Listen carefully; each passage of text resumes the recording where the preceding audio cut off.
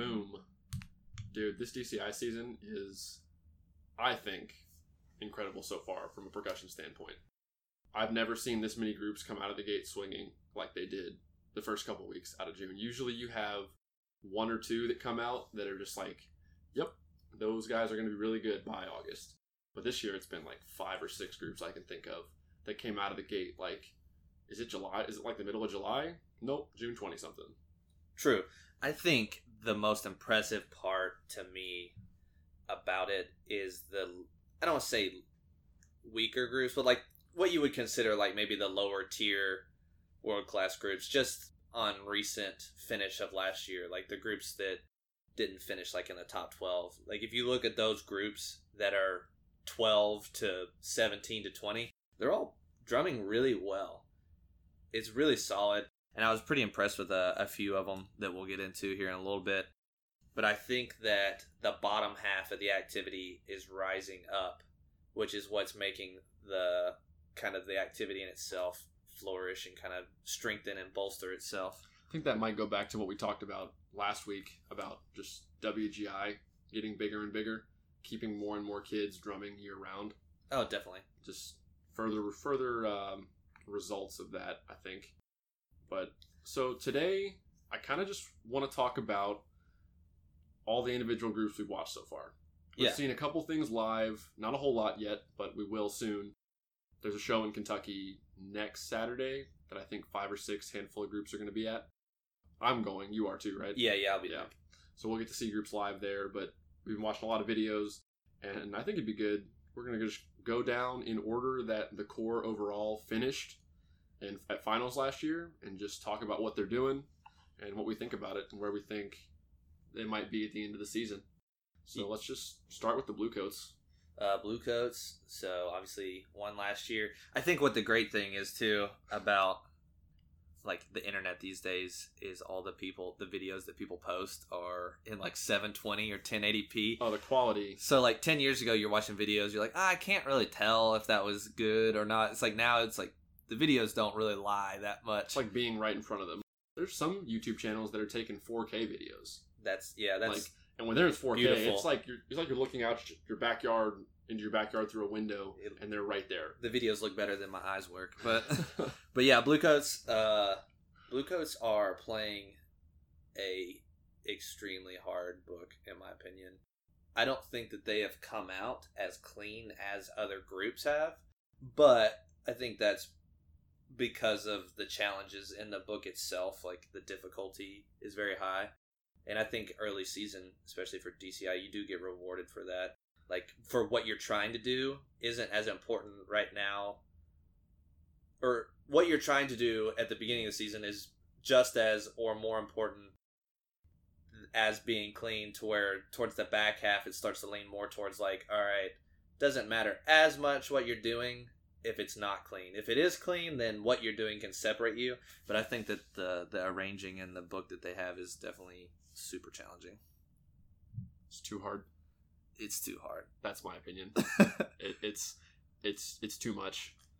Like I respect them for having the balls to try to do what they're doing, but I think it's too hard. I thought last year's book was too hard. I thought they achieved last year's book pretty well, considering, but they could have been, based on the guys and what I've heard through the grapevine of who was in that group. I think they could have been phenomenal if they would have dialed the book back a little bit. They were good, don't get me wrong. They finished second in drums, so they really obviously weren't bad. They probably would have won if they had made some things easier. Got the fire hose out down the stretch and kind of made things more obtainable. So they won overall, yeah, but they probably would have won a drum trophy. And Bluecoats have been so close to that drum trophy like 4 different times. Like 07 they were close, they got second. 12 we were close. 15 they were close. They got second. Last year they were close. Like, just haven't made it over the hump yet. Did BD win drums all 4 of those years? I know 12 they did. Yes. 15 they did. They won it. BD also won in 07. Who won drums last year? Last year it was Vanguard. So 3 out of the 4 times the Bluecoats have been in contention for a drum trophy and gotten as close as they've gotten. The Blue Devils have been the ones that have beat them. A couple of those other years they probably should have won, in my opinion.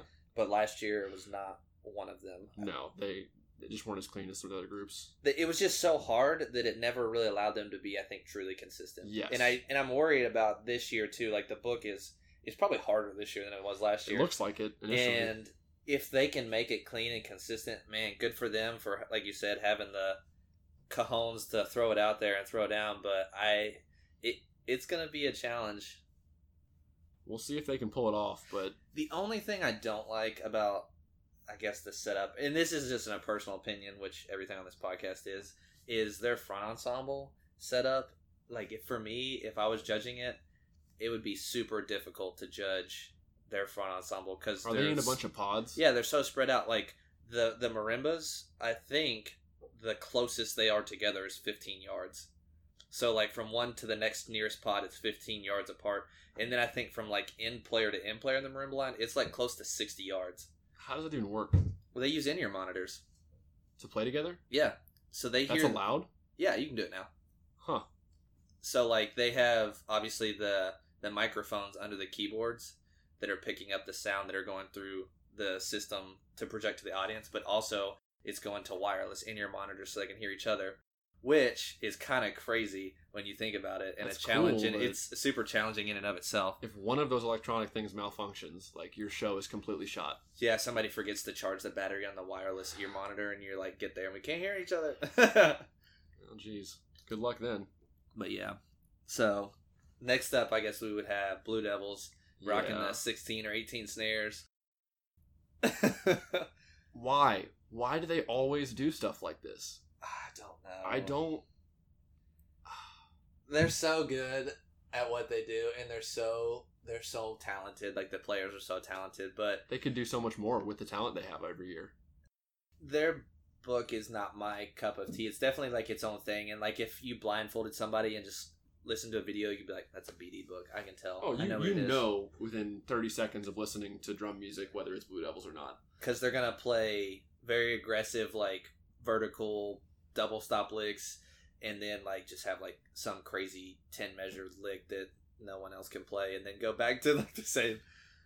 I mean, you and I were watching a BD video from like the first week.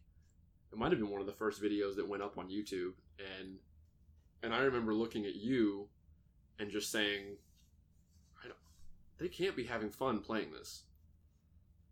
I bet they're having fun when they win. Winning is definitely fun. Winning is definitely fun, but like, it just doesn't seem like it's a... If I was in that group and I looked at what other lines were playing that same summer, I'd be like, yeah, we're really good, but that sounds awesome. I've never been a fan, and why does Scott Johnson not write their book? I think he writes some of it, but doesn't write Isn't all it of the Horn Arranger that writes the skeleton at least, or like basically, and then obviously Scott so. would have liberty pretty to make sure adjustments? I'm pretty sure that's how it is. David Glide, I think, is Dave Glide, maybe. I'm not 100% on that, but I think he writes the skeleton and then Scott Johnson fills it in. I'm pretty sure, especially with like the segments, the sectional features and stuff.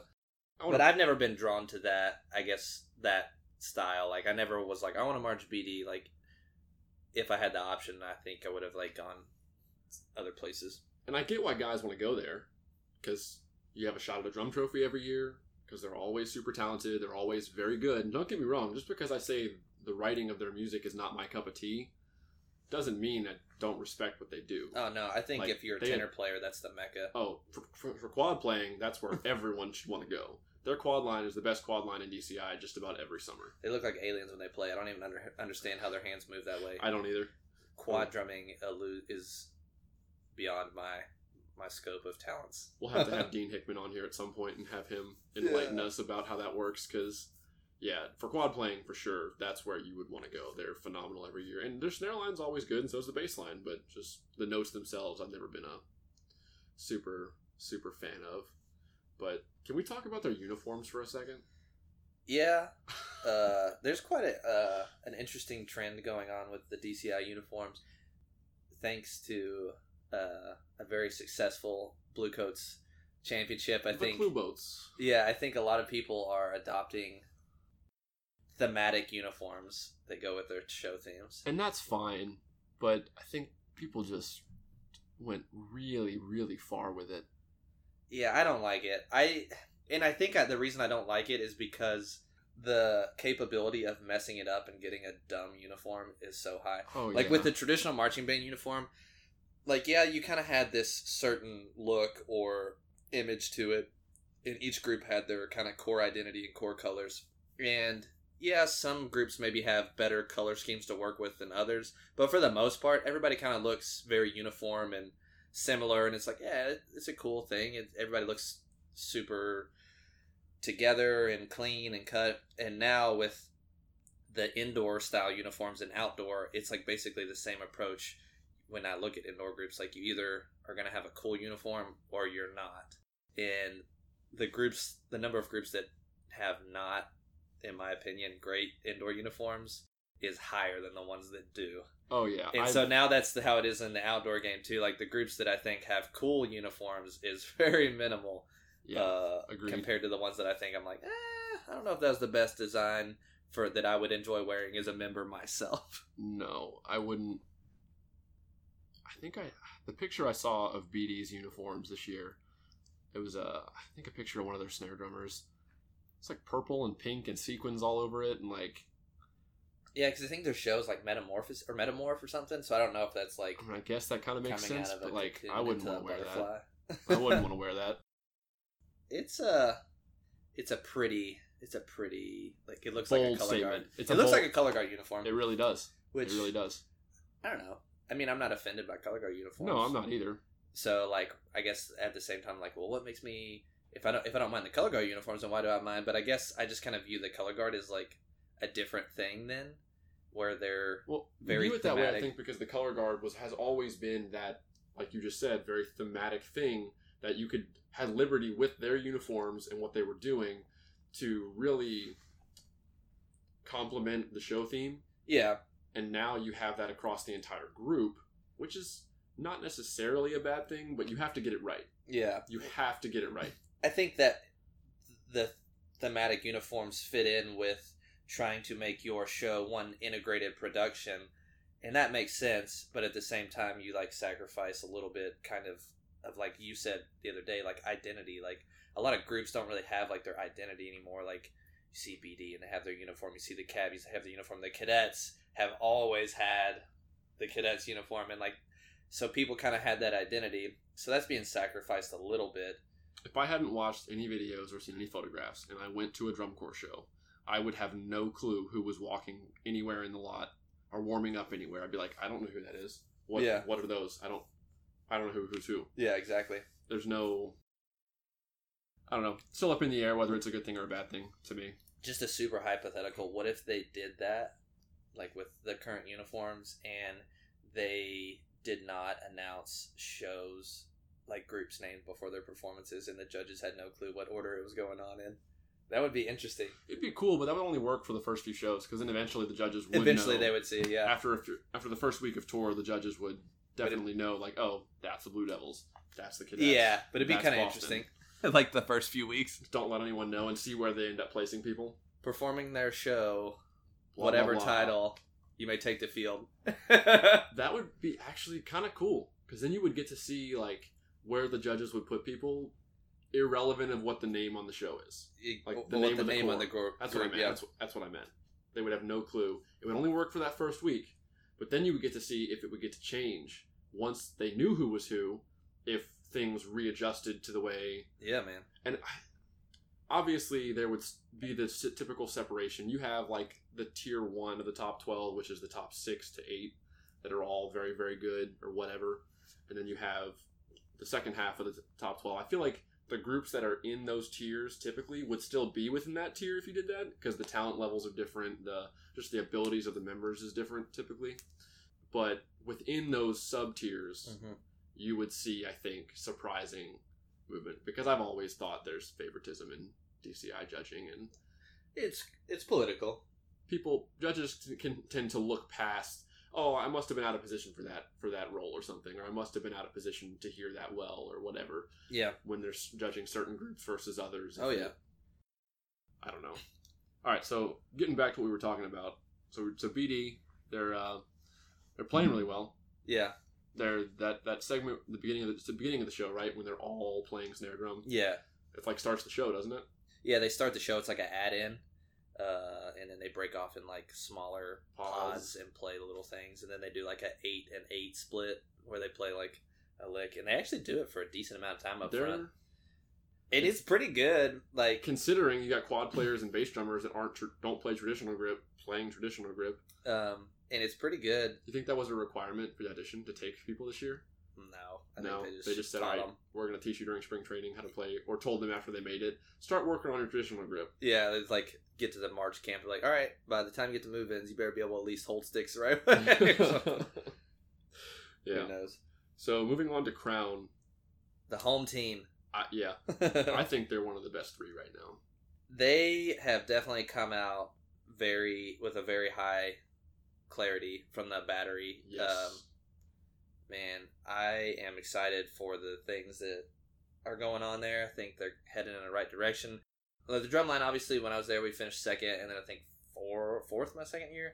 But over the last few years, like 13, 14, 15, they were kind of like sitting in that like 5, 6, 7 range. Mm-hmm. So I think now it's kind of getting a little more fresh. I like the book a lot better this year. It's an old school book. Yeah, it is old school. It reminds me of older, like 90s, early 2000s music. They also have dudes there that I think are doing fresh stuff with like the teaching and stuff and the approach. They're playing really well. Probably in my mind, they're probably the cleanest drumline right now. Might be. I think Denver Cadets are. Denver Cadets, yeah. I would agree with that. But yeah, the book's super old school. Hannum wrote it, right? Hannum, the majority of it. Yeah, he either wrote all of it or like 90% of it or something. So Hannum's technically the caption head, right? Yes, and then arranger. And then I can't remember who's doing the front ensemble arranging. I don't know who that is either. But then our friend Travis Peterman is the caption supervisor. Is that like his battery coordinator or something like that? I think Dan Shack is the battery coordinator. Okay. Dan told me that when they were in Kentucky for a day. Whatever the title is, it's like Tom Hannum, Travis Peterman, and then like the head pick guy and Frankie, Dan Shack. And all them working the techs, and Sean Mack and Andrew Rubano and all them. And all those guys are East Coast guys, so that's kind of why their roots play well, I think, with Hannum writing. Yeah. And like they brought back, is it Ice Cream Floats they're playing? Or is it, there's some exercise they played that when I was there for the day, and I can't remember the name of it. It's a very old exercise though, an old East Coast flam exercise. I don't know, but I love Ice Cream Floats. It's a good exercise. It's great. So they're very good. I think they're one of the top three right now. Then Vanguard would be next. We mentioned it last weekend. They always come out banging. Paul Rennick just has it figured out. He's a machine. They're a machine. They just come out and you almost know exactly what you're going to get. The writing style is obviously similar because he's writing it, but like they have that Vanguard sound. They're going to come out and do these like Hockett parts, like trade-offs between snares, tenor, bass, and they're going to play super clean and super dynamically. What I will say, though, is they were one of the first groups I saw videos of in the first week of tour, and they were playing phenomenal in them. But I saw some recent videos from like this past week, and it might have been just adrenaline from the beginning of tour, because I feel like the more recent videos I've seen haven't been as good as the ones and you can have off nights. Yeah. You and I both, the tour, it's a long tour. I try to take a lot of the videos like with as much of a grain of salt. I mean, sometimes you can tell, like, obviously there's a difference between video quality and audio quality, but most time you can still tell, like, oh, that just wasn't in, or that wasn't in there. Yeah. That didn't hit. But yeah, I get what you're saying. Like, I want to give them the benefit of the doubt and say, like, that video or two that I saw from those 2 nights, like, some dude might have had a stomach ache. Some guy might have not gotten a lot of sleep the night before. Somebody's hands just felt terrible that day. Because that happens. It does. You don't, like, when you have drummed for spring training for 30-some days and beat the crap out of your hands and forearms and wrists, and you get no time for your muscles to rebuild themselves, by about July, my hands felt awful until about noon or 1 o'clock in the afternoon every day by about the middle of July or early July. They just felt terrible to hit the drum with them. Because you just constantly beat them down and build that endurance type runner's muscle. And so that's why you have to kind of take with a grain of salt when you see live videos like that are different from day to day, because like that could have just been a bad 3 days. Like I woke up one day on tour at Blue Stars, and we had a drum feature in our second movement. I just couldn't play anymore. Nothing changed. There was a part that I would break at every time. Luckily, it was a rehearsal day. No, that was I broke at that part in the show that night. That was the one time I broke in the show all summer. And I remember I was standing next to Travis Peterman, and he, all day in rehearsal, we repped that chunk a bunch. I could not play that one bar of it. I would get to it, and my hands would freeze up every time. And I kept on breaks, like trying to play it a bunch, and Travis walked over and said, dude, just stop. Yeah. Your brain has a mental block for it. Stop trying to beat it. Yep. If you break into the show tonight, whatever, just move past it. And I broke in the show that night. I knew it was coming. My hands just locked up again, and maybe it was a mental thing. Who knows? Woke up. It's completely mental. You know you can play. Oh, I know I can play it. I played it all spring training. But then I woke up the next morning, no problem the rest of the summer with it. It was just back. It's just a weird thing. It happens. It's just a long tour. It's just. But yeah, so I try to find videos like week to week and not like day to day, like you said. Like what was it like 2 weeks ago versus the current day, and you kind of use that a little bit better to basis, because a week in drum corps time is like a long time. It's like that's a lot of dog years. That's a lot of rehearsal hours that happen in a week. All right, after Vanguard last year were Cavaliers. Dude, they won the premiere in Indy in drums, but I'm not sold yet. I'm not either. I've seen some videos where there's segments of the video where they're throwing down certain phrases, and then they'll get to like the very next phrase. It's almost like they spent all their spring training time on select hard phrases, and the rest of it just didn't get worked on, or maybe the exposed moments and stuff. Because, well, that's actually super smart too, if you think about it, because the way DCI is now, I don't think to date they've had on-field judges yet. So it's only July 8th. I think they start next week. Next week, maybe. Next week, having on-field judges where they're in there. So if you are, by design, working on your exposed moments and cleaning those, and just kind of buying yourself time to clean the other stuff until judges get out there, you can hide a lot of dirt with a judge only being in the box. Mm-hmm.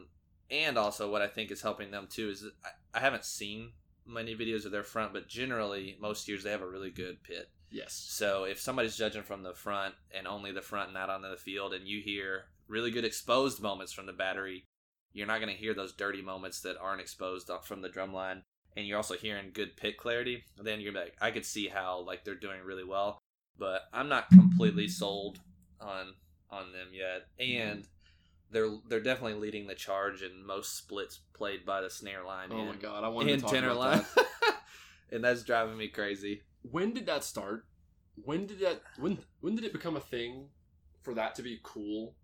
Because even if, say you have a snare line split 30-second notes down it or whatever, it's going to expose any inconsistency in the tuning from drum to drum.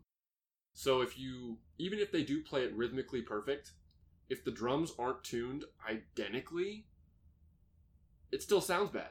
Yeah, I don't know if like you're just going for the split sound, but it sounds stupid to me no matter who does it or how well they do it, because first of all, none of those drums are going to stay in tune. Like if you tuned them all perfectly to begin with, like they're exactly the same, by the time 9 different players or 8 different snare drummers start playing on it with different strength, pressure, velocity, they're all going to detune differently anyway. Yeah. Add in the fact that every single one of those dudes have a different pair of sticks and a different weight of hands, and they're going to play that down the line. You're just like, it doesn't sound good. I've never heard a group sound good doing that. Like, yeah, basses split and sound great because they all have different pitches, and even quads, like if they do a split and it's like on different drums, like you can't really notice. The snare splits are killing. I don't even like the quad split. I don't either, but I can at least tolerate it. Because the different tones. You have different pitches and stuff. But if they do it all on the same drums as the quads, and same thing applies. It sounds terrible. I don't know. Where did that start? Like, I know, when did you start Indoor. seeing groups? I know indoors where it started. I feel like. I know Tim Jackson wrote some quad splits in 2012 for that quad line at Rhythm X, but when did you start seeing it in DCI? I don't know, and I don't even think it's necessarily to like some quad splits are cool, and some like snare stuff where you have like an A-B type thing, like one person's doing one thing. Like Blue Coats do a lot of that with their snares where it's kind of like a groove, and like the quads may have done that. But like this like down the line split or like split rolls or split singles, baseline style yeah, splits. baseline style splits. It drives me crazy to no end. Yeah, not a fan. And yeah, I don't know. And that's nothing obviously on the performers. That's just like an arranging preference. It's a design thing. An arranging not preference. No, so yeah, with the Cavies, I've heard them play some stuff that has been perfect, and I've heard them play some. So I think they're just kind of inconsistent right now, maybe as a battery. I think a lot of people are. But well, I mean, it's July 8th when we're recording this, so of course no one's going to be perfect yet. But I think that things will definitely shake up when people get out on the field judging. It always does. Yeah, it always does. So yeah, moving on, we have next the Cadets. One of my favorites for this season. I think those dudes are throwing down right now. Dude, they're going for it. It's so aggressive. Yeah. Tom Monks is back. Yeah, back. He's back, man. Back on the Cadets team, and I love it. He's, I think, stretching himself in a great direction, too, as, like, an arranger, because some of the stuff that they're playing, I'm like, man, that doesn't seem like traditional Tom Monks, and I love it. Like, it's mixed in with, like, his style, and I think it's dope. Like, yeah, their book is really, really cool. But it's definitely a dense book. It's extremely dense. I mean, it's that Tom Monk style of density of notes, fast, aggressive writing. But like you said, I think it has more flair now. He has sprinkled in some of this new age, new school. There's like hybrid rudiments and stuff, and there's more of that stuff going on that just makes it super interesting. And they're playing really well. Like, yes. I think that those guys the approach there that they're playing with is one of my favorite of the summer so far. And we can talk about this more too, like as a uniformity of technique, like the way that they are all playing technique and just the velocity and the relaxation. I think Who plays harder, Blue Coats or Cadets this summer? Blue Coats. Blue Coats play more harsh to me than Cadets. And when I say harder, I don't mean harder music. No, I mean they hit the drum harder. I never thought I would see the day where a Blue Coats drum line hits their drums harder than the Cadets drum line. I think Blue Coats play more harsh than Cadets do this summer. Yeah, I would agree with that. Just the approach to the drum. I think but I'm on board. They're definitely one of my that I'm excited to see live and check out. I haven't seen them in person yet, but I haven't either. But I've heard good things from people that have. Yeah, and then I've seen a bunch of videos. All right. Next, we have the Blue Knights. That funkiness going out. Swag Central, man. Yeah. They are swagging. They sell that like crazy. I love their vibe. The vibe they have. I don't think that they've come out as strong this year as they have the last two. I could agree with that. I think there's a little bit more of a gray right now with comparing them early season this year to early season last year, maybe. Mm-hmm. And maybe that's partly too because the notes are harder, the beats are harder, who knows. But just from a year-to-year comparison, I still like what they're doing. I think that Mike Jackson's writing is super creative, and it's innovative, and it's refreshing for the activity. We talked about this last week a little bit, too. His writing is probably the most creative out of anyone in the game right now. And they play so dynamically. It's amazing. Like, just to watch a snare line, and I know they did this last year. Maybe they probably have something similar this year where they just played like a 3-bar triplet decrescendo, and it was just went from loud to just all the way down to the bottom of the dynamic spectrum. I was like, man, it's easy notes, but it's hard to do at the same time and get 8 or 9 guys to play with the same touch all the way down to that low. You said a minute ago, they are the vibe they're giving off and everything, and the energy level. They've always been notorious for that since Mike Jackson has taken that program over, and that West Coast very performance-oriented style. I think it's more this season than it's been in the past two. And I think there has been a decrease in clarity potentially because of all the extra motion going on with all the performance and aggression. I love all that.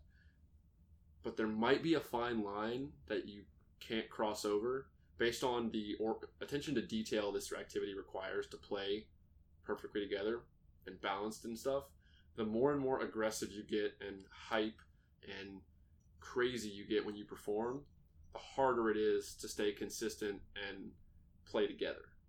Do you think maybe that vibe being a little more over the top than the past seasons, as if it might be something?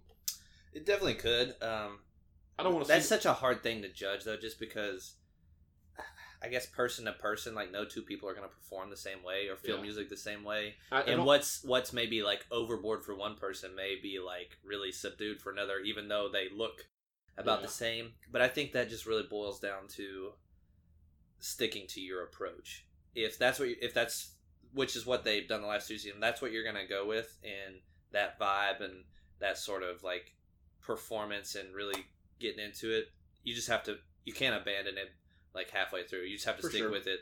Like if halfway through the season they were like, we're not as clean this point in the year as we were last year. So maybe we should chop back. And they stop. Then I don't think that they should. I don't think that's right. I think you should be like, no, we're gonna. No, I agree with that. I don't want to make it seem like I'm singling out the Blue Knights for performing too much or going after it too much, because I'm not. Okay, they're not the only group doing that. Like Blue Coats have fallen victim to it a little bit recently. I think there's multiple groups. Oh yeah. I don't want to just point the finger at one person and say, you're overhyping too much, so you're playing dirtier. Like, no, that's not what I'm trying to do. I was just raising a point to kind of like, I think it does affect it though. It can, definitely. Like if you're going crazy with the upper body, like it's going to affect, especially because they play so much space in their books. They have incredible amounts of space. And if you're letting your performance and like upper body movement, it could definitely affect like timing for when you're hitting, when you're attacking. So it could, definitely. All right, next would be a group who's, I feel like, has struggled to find their percussion identity since Rennick left after 2010. The Phantom Regiment. Yeah, they've had a lot of staff changes. I feel like they've just been going all over the place with stylistically what they want to do, who they are since Rennick left. It's Rob Ferguson's in charge now, right? Yes. It was Brett Kuhn. That was the 2 years before this one, I think. I believe so. Rennick left in 2010, which obviously is a tall order to try to. Those are big shoes to fill for anyone. Yeah, because he obviously has a lot of success. He has a lot of kids from North Texas. He'd won them 3 drum trophies in the past 5 years prior to leaving. Yeah, it was 6, 08, and 2010. So that's a hard one. I can't remember the timeline in there from like 2011 to now, but I know Brett Kim was there for a little bit. Rob Ferguson, I think, is in his first season. There. But yeah, it's just kind of shifted around a little bit, and I think just speaking from an overall perspective, the thing about Phantom the most for me was they're playing music from a bunch of arrangers that I absolutely love. The Russian literature, like I think it's like Shostakovich and Rachmaninoff and Tchaikovsky and stuff like that. I don't know if they're using all those, at least some of them, but I love that like dark Russian composers. But when I saw the show, I was just very like, See, I haven't seen the show yet. I can't really comment on the show itself, or I've only actually you've seen their drumline or percussion section more than I have. I've seen one video and it wasn't bad. They play really well, and they play the notes that they're given really well.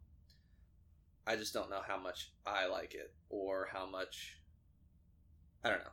Like you said, it just kind of is weird, because when I think of Phantom, like I just remember watching in person the 07, 06 Phantom Regiment drumlines and just being like, this is the best thing I've ever seen.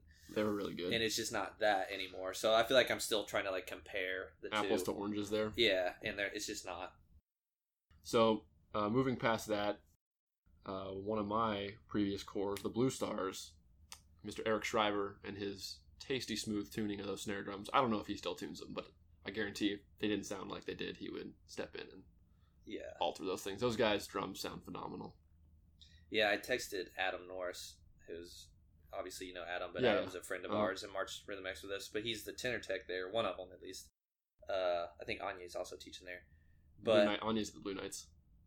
I think Anya's at Blue Stars. Really? I think so. so many blue drum corps. Yeah. There's like 6 of them in the top 6. Like Can't keep track. So But many. Anya was at Blue Knights at one point, but I'm pretty sure he's teaching Blue Stars right now. But I texted Adam. I was like, "Man, your all's drums sound so good. Just the whole battery, Yeah, all around. The sound blends so well. And they're getting that West Coast influence from the Pulse guys. And Shriver's writing the drum beats, right? Shriver is now composing. I think he has done a phenomenal job writing a great book for those kids. I think what I've heard is they're really young, They look young in videos, but they are playing really well. they look pretty young. Their approach is definitely like a West Coast approach. It's good sound quality, maybe a little more thin than what I'm used to as a East Coast Midwest. Well, that's Shriver's MO. He Player. is a, having learned from him for a summer, he's very much about sound quality when you hit the drum. I think Like- everybody should be about sound Well, quality. you when should hit the be, drum. but I mean, I understand. It's he's- a little bit different touch. Yeah. Yeah, and something he had us do that I had never thought to do and had never been asked to do during spring training. We drummed on concrete, so like when we had an old pair of sticks that we were done using on the drums for rehearsal itself, we'd have subsectionals after lunch, and we would spend the first hour just playing on concrete with an old pair of sticks. And when you do that, you feel if the stick is vibrating or not. You feel if you're squeezing after an accent to get a tap. You feel everything. And then when you get back on a drum, your hands feel so open and relaxed, and you're so much more in tune and sensitive to the sound you're producing and how you're hitting that drum. And that's something that was probably one of the most beneficial things that I was made to do that whole summer, and it made me so much better. And I think that might... It's pretty neat. Yeah, I never thought to do that. Like the first time we did it, I was like, "What? We're gonna grid on concrete? We're gonna sit on these bleachers and just play on this concrete?" And I was skeptical at first, and then we started doing it, and then we'd get back on the snare drums, and we're just like, "Oh my god!" Our ears were open. You can hear the pitch of the sticks. Not only can you feel them vibrate every time you hit the concrete, you can hear the pitch coming off the sticks. And so you can hear to play with guys next to you better, and you can hear whether you're overbalancing or underbalancing really well. It's something that I'll have kids do forever in lines that I teach at this point. It was so beneficial. Get out your old sticks. We're playing on the ground. Yep, That's sit good. down, boys. And That's girls. how like playing on, I guess, concrete and wood, because it's so articulate and so dry that it just forces you to hear everything. It's extremely beneficial. I think I don't know if he still has them do that. Being a caption head versus a snare tech. I don't know. Who are the snare techs there this summer? Do you know? No clue. I think Jason is working there. Slade Weiler. Salad fingers. Do they call him that just because his fingers are really long? I don't know. Aaron Bailey called him that last time I was hanging out with him. What the hell is this? Who the hell is Salad Fingers? I don't know. Whatever. Next, we've got the Crossmen, who I think have been slowly but surely progressing every year since Josh Brickey took over. Josh is captain there, there. and Andrew is writing everything for the Corps. So the what? Yeah, Andrew writes the horn book. So Andrew Markworth writes horn book, front ensemble, battery, guard work. No, he's not writing the guard work. Sheldon is writing the guard work. But yeah, Andrew's writing everything. That's cool. I didn't know that. So yeah, Andrew is writing everything, and obviously Josh Brickey is there, and a bunch of really good friends of ours. Jared Thomas. I think Jared Kortz is teaching the bass drums. Yeah, he has since Josh has gotten there. And then I'm not sure who's teaching the snares and stuff and the quads. I think Aaron told me that there's a more recent Rhythm X Age Out was one of the snare techs. I think there. But yeah, man, they're drumming really well. I love the technique. I think it's very uniform. They're getting good sound quality. Yeah. I think that everything that they're being asked to do is extremely appropriate for their kids. Like, the book is written hard, but it's not like overly hard to where it's not going to be something that they could never achieve consistently and play very, very well. But it's hard enough to still challenge the talent level of member they have. And to compete. Yeah. Yes. And I really think that that's smart. They've designed well for those kids. Yeah, they play well. It's been cool to watch Josh and friends slowly but surely progress that program and improve it. And I think, because how good you're going to be, like, staff is important. Yeah. Having this good, educated, talented staff is important. But at the end of the day, the talent level of your members and the experience level of your members is going to put, I feel like, a ceiling potentially on how good you really can get. If you've got, I mean, just, it makes sense. BD's one of the best every season because all those guys are 20 years old plus usually. Yeah. And so I think even despite having younger kids potentially that march Crossmen versus the older kids that march Blue Devils, as they've still been able to improve and increase their product every year, he will start attracting more and more talented kids to then even further push that program upwards. And I think they've had more people come back this year as vets than just like march Crossmen and like go try to march somewhere else. Yeah, I think they got they've 1 had year of more. experience, time to go try for Bluecoats or Cavaliers or whatever. So I think they had more vets come back, which is a good sign That's of extremely having important. a good staff that gives the kids in the core a good experience. It makes it fun for them while also being successful. And having a staff that is consistent year to year, it makes a big deal, man. Yeah, it's important. All right, this next one I have not seen at all. I've seen like Academy, yeah, that's who's on next. Yeah, right? they finished 11th last year at finals. I haven't seen a single thing from them yet. I have seen their show on the live stream, and that's about it. What do you think? It's kind of similar to last year. Last year they did that Drum Corps Bride show, and where it was kind of a niche, cheesy but fun show. Wait, Drum Corpse Bride? Yeah, Like a play on words with core? yeah, exactly. And it's a fun show they did last year. Did there. And this year, it's kind of another sort of goofy, cheesy, silly show. It's called something like Buy a Hair, and there's like bunnies and stuff. So I think they've kind of lost me there a little bit. Yeah. But I haven't seen much of them to really compare year to year. They had a good year last year, but I don't know how good they're doing. I know that they got beat by Mandarins in drums, I believe, a couple nights ago, which good for Mandarins. Have Go ahead. Either the Mandarins are like have really stepped up their game because Academy was pretty good last year, and Mandarins are on the rise, or Academy slipped up some. So I'm not really sure where that. I'm not familiar enough with that dynamic to comment too much. Me but I didn't know they finished 11th last year, so good for them. Yeah. Was that the first time they made finals? I don't think it was in recent history. I'm not sure on that. Whatever. I don't know. Somebody feel free to post a comment on the video and inform us whether this was the first time the Academy was in finals in recent history or not. All right, this last one, not the last one, but the next one, got a couple more left before we close this one out, is Boston Crusaders. Now these guys, all right, so for those of you who don't know, we mentioned earlier when we talked about the cadets, Tom Monks is back there. Yes. Which I think is great. Now, Colin McNutt had been at the cadets for a while, for a handful of years. Since about 2008, I think. Yeah, I guess you're right. Yeah. So since then, basically the entire cadet staff went to Boston. Percussion staff, went to Boston. Correct. And it's funny, if you watch Boston Crusaders this year, it's literally cadets in Boston uniforms. Or the cadets we've known for the past 6 years in Boston Crusaders New Age uniforms. Boston, I have a safe prediction that they probably will not finish in 12th this year. No. they had a lot of staff changes. So they have Crown's former Viz staff and guard staff. And drill designer. And drill designer and writer.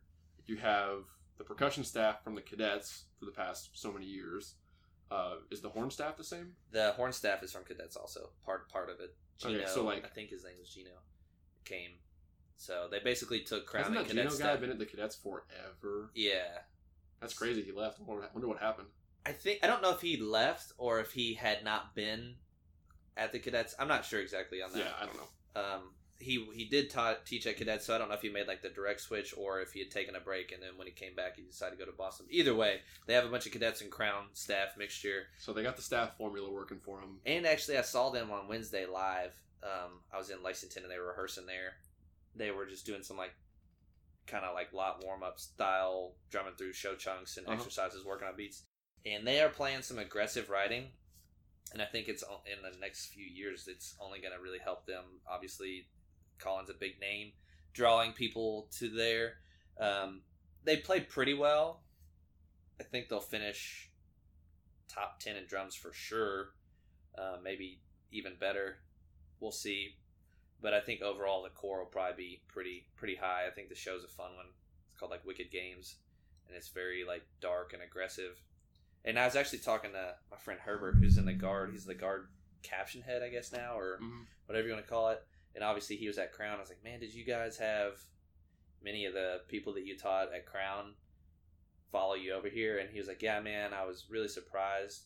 He's like, I think I ended up having 18 guard members from Crown follow me. I was like, that's crazy. That's a lot. That's how you know you're doing a good job as a staff member on tour. If you switch corps and you have a good number of your kids jump ship for you to march for you, no matter where you went. It says a lot as an educator and a teacher. Because Boston is a lesser corps historically, finished placement wise, than Crown in recent history. Well, yeah, especially compared to last year to this year. Yeah, you got like girls competing for a gold medal that followed your staff to Boston, who finished 12th last year. Yeah, go from like a medaling corps, like a winning corps, to someone that barely made finals because their staff member went there. Like, that's insane to me. Yeah, to make that jump. More power to them, though. Yeah. Yeah, I think Boston's going to have a very good year overall compared to the last couple. These next few, I'll kind of run through because I haven't seen much. So kind of round out our list. We got Scouts, Troopers, Spirits, and Colts. Scouts, I haven't really seen much. Obviously, they've gone full in on the uniform gig. Yeah, let's talk about that for a second. What the hell is happening? I mean, I don't mean like what's happening overall. I just mean, what were they thinking? I don't know, man. I don't know. I mean, it's not my thing. I'm sure there are people out there. They're like, yeah, at least they went all in for it. Like they went for it. Go big or go home. Yeah, exactly. But if it pays off for them, then I guess good, because they missed out on finals last year. So I know they're trying to fight to get back in. I haven't really seen much of their drumline at all. No, I haven't. Is James Sparling still running it? I believe so. Still James is still there. Our friend Aaron Ferris is one of the bass techs, isn't he? Yes. I don't know anybody else that's on staff there off the top of my head. I don't either. Not off top. No. But. And then we got Troopers, who have a heavy influence of Vanguard Jr. Vanguard and Paul Rennick, because a lot of his former regiment / Vanguard players teach and write there. I think he may write the book. He does write the book. He writes the book, and the caption head is a girl named Lauren Teal. Oh, yeah. She was in Phantom's Pit, I think. Phantom's Pit. She went to North Texas, as far as I know. Yeah. So it's basically like... They play basically the same style technique and arranging as... Rennick is so smart, he might have just set up a feeder corps for Vanguard for himself. Maybe. I mean, BD has BDB, and right now Vanguard may have Troopers, which is a Division I world-class drum corps with a really good drumline. They play very smart. They play very clean. The book isn't super challenging, They're in my another opinion. group that's doing kind of, I think, what Crossmen are doing. They're writing a book that is hard enough to be competitive, but it's not too hard to where it's, or too easy to where it doesn't challenge, or it challenges the members enough. Correct. I think they picked their spot on difficulty, and they've been doing that for the past few years very well. Yes, correct. I would agree with that. Then we had Spirit, which I've only seen one little tidbit of Spirit, but my immediate reaction was, this is way better than they were last year. So That's good cool. for them. And that's really all I have on that. If you're making improvements year to year, you're doing the right thing. All right, the last one we're going to talk about before we do drum trophy predictions. Colts. Now, they're another group, I feel like, that has been like trying to find an identity as a percussion section. I don't know how many staff changes they've been going through. I could be totally wrong. Like, if we say something that is blatantly wrong about a staff change, just call us out in the comments. Yeah, just we'll own it. Yeah, well, I mean, we're humans. We have memories that aren't perfect all the time. But I don't know. Do you know who's running the Colts right now? Do you know anybody on staff there? Nope. Okay. I think Benji Broad teaches the bass drums. That's all I know. Why do I know that name? March Bluecoats and Rhythm X. That's why I know that name. I think he marched Bluecoats. Maybe he marched Blue Stars. Marched a blue group. I can't keep. I know he was in Rhythm, but he was in Rhythm The shorter X. dude with the beard. Yes. Okay, I know who that is. And I don't know if he still is, but Oliver Delato was teaching there the snare drums at one point. I think he taught last year. I'm not sure if he's on board there. I will always think of Ollie as a little boy. That's because the first time I ever met him, he was like marching when he was like 15 years old or something. All right. Well, so the reason I wanted to talk about the Colts, don't rip off another group. Like, they're literally doing Flam Jam. like verbatim the add-in, the same stick trick type add-in stuff that the Bluecoats are doing. Like, this isn't me crapping on them, but why would you do that? Because it's immediately going to be compared to the Bluecoats. Exactly. Like, you see that and you're like, oh, the Bluecoats do this, but you're not doing it as well. Yeah, like, I don't know why you immediately want to have that comparison right off the the whole exercises thing is absolutely blowing my mind. I want to talk about that. The exercise epidemic is what I'm going to call it. The show before the show was getting out of hand, ladies and gentlemen. The show before the show. Well, people just aren't playing practical things to actually warm up your hands, and more importantly, warm up like your ears and your sound. Mm-hmm. It's like the show is almost, the warm ups have become like a big way to recruit people. Like, oh, let's play the coolest stuff so we can get people to come play here. They become lot tunes instead of warm ups, and I'm cool with making your exercises sound cool. Like, that's totally fine. Make them practical. A groovy accent tap is fun to listen to. But something I want to point out is my top 3 drum lines right now are, in no specific order, Cadets, Crown, and Vanguard. Those are my 3 front runners right now. And look at their exercise packets. It's pretty stock, or close to what a stock exercise would be. They're not worrying about playing something cool or funky, and that's fine to have like a lot tune you play after you warm up before you get into show music. That's cool with me. I did that for a summer. It's fine. It's a lot of fun. But they're being practical with it. Crown, Cadets, and Vanguard. Like, I think Rennick has them play just stock 8 on a hand, decrescendo, crescendo, and they do it perfectly. And then it all applies. It's all based on the skill set required to play their show music well. And those 3 groups are the top 3 right now in my mind. Yeah, I mean, agreed. Then you have groups like I think the Bluecoats pioneered that whole show before the show thing and treat it less like a warm-up and more like a performance before you go do your actual show. And I don't know.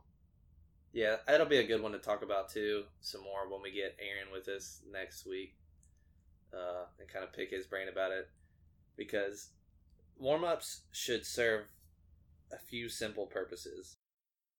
Obviously, to warm up your hands, loosen up, and kind of get ready, loose to play the show music. 2, warm up your ears. It should be super practical. Like, Vanguard plays perfect 8 on a hand, crescendo, decrescendos, and they can hear the entire line balance from high end to low end. And they have that crystal clear clarity planted in their brain to where when you play something in your show, you're going to be able to hear whether or not it was immaculate or not, because you just compare it to what you already have. Yeah, you're right. So that's our initial impressions. Yeah, I think there's groups that we left off, but I haven't seen any. I don't think I've seen the other ones. We got towards the bottom of our list. And there's obviously... We knew less and said seen less, but we'll see more as the summer goes on. But before we close this one out, I want to do predictions. And we'll come back to this once the DCI season's over and see if we were right. But I said a minute ago, my top 3 groups right now... And now, obviously, I'm not a front ensemble guy. I don't know a whole lot about it. I can tell if rhythms are together. I can tell you hear when people play wrong notes. But the real intricate part of it, I'm oblivious to. I think you might know a little bit more than I do with regard to that. So I'm coming from a place of the drum lines. And obviously, like we said, Cavies might have won drums at the premiere show because their front is usually phenomenal. So my top 3 drum lines, Cadets, Crown, and Vanguard. If I had to rank them, actually, that was the order. I put Cadets as my top one right now, Crown is my second, and probably Vanguard is my third. Probably with BD as a fourth. So is that what you think will happen, or what you want to happen? This is what I like right now. Okay. And then I think the Cadets are going to win a drum trophy. I think Tom's back, his first year back at the Cadets. His writing is on point. Those kids are playing their nuts off. I think the Cadets win a drum trophy this year. I feel like with the political side of DCI, there's almost no way that BD ends up outside of the top 3. No, I said I think I said a second ago, BD is actually my number 4 right now. They're good. I mean, they're always good. My top 3 would be in order, probably Vanguard, Cadets, Crown. Do you think Vanguard's the best? I think overall, and the reason I say that too is because I've seen the most of them, like not even just as a drumline, but as like a full ensemble. There's a lot of videos of them with like the full percussion section, and their pit is smoking too. Really? So I think Vanguard's probably my number one right now, and then I would put Cadets, Crown. Yeah, we may have to do like an updated prediction, like after the first regional, after the first regional or something, or like I don't want to just flip flop the whole season, but we'll revisit that. I mean, I saw halfway videos through. during spring training. Yeah, of cadets. I saw videos early season so far. I think those dudes are going to win a drum trophy. They could. They haven't. They won in 2013. Yeah, if Crown won, I'd be. Of course, I'd be happy. I want Bluecoats to finally win a drum trophy. Yeah, either one of them to get one. Yeah, I'm okay with it. But it'd be cool to see. So that's that. That's the end. We're going to wrap this one up here. If you obviously, like we always, well, not always. This is number 2. But like we said last week, feel free to like us on Facebook at facebook.com/Aged Out Podcast. And follow us on Twitter at Aged Out Podcast. And then also, we're going to start potentially doing like a question and answer type thing. Oh, yeah. If there's things that people want us to talk about or answer questions to, yeah. So if you have a question you'd like us to address on an episode here, email it to us at agedoutpodcast@gmail.com. Yep, and we will put a link to the Facebook page, Twitter account, and the email address in the video info for all of our podcast videos on YouTube at this point. And obviously, please subscribe to us on YouTube. I don't need to tell you where that is because you're listening to this right now on our page. So yeah, we'll see you guys next week. Peace.